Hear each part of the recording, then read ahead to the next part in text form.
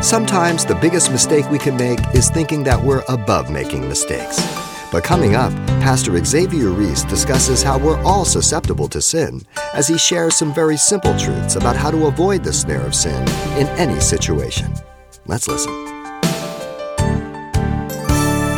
Paul pointed out the promise. No person is tempted in a unique way from any other person. Listen to the words. No temptation has overtaken you except such as common to man.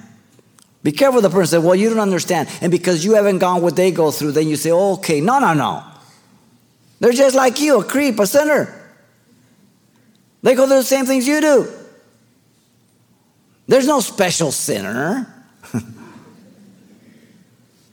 The word temptation means to entice in a bad sense. The external evil steers my sin nature residing still in me until the day I die. No person can say God has failed him in their temptation. Listen again. But God is faithful, who will not allow you to be tempted beyond what you are able. What God allows to come into our lives, he will give the enablement to be victorious. What we allow to bring into our lives, we tempt ourselves and often are not victorious. Every person can know God will provide the way of victory in temptation that God brings. Listen, but with the temptation will also make the way of escape that you may be able to bear it. No testing that is from God will ever overtake you, for he cannot tempt man with evil. James 1:13. If God allows something to come into my life, he's prepared me for the test. I'm to be studied up for the test, and I'll be able to pass the test. But it's up to me. God always provides the way of escape, but it is up to us to take that escape. By denying it, by fleeing from it, and the article is present, expressing purpose or result for victory. Joseph had one way of escape. Only one. He ran naked.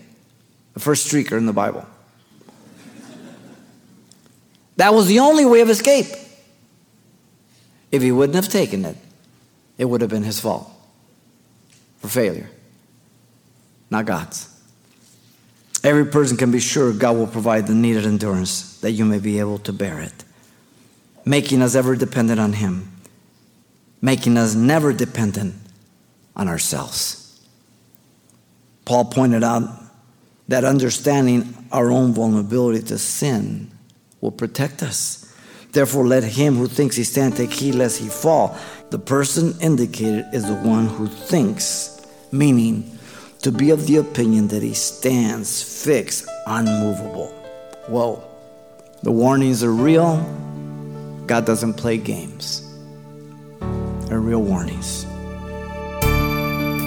You've been listening to Simple Truths with Pastor Xavier Reese, a daily devotional of the enriching and precious truths found in God's Word. We appreciate you listening each weekday at this time, but you can hear this program again by following the radio listings link at CalvaryChapelPasadena.com. For more on the other ministries at Calvary Chapel Pasadena, visit our website. There you'll find information about weekly events, Pastor Xavier's messages, even online booklets in English and Spanish. It's all at CalvaryChapelPasadena.com. Simple Truths is a radio ministry of Calvary Chapel, Pasadena.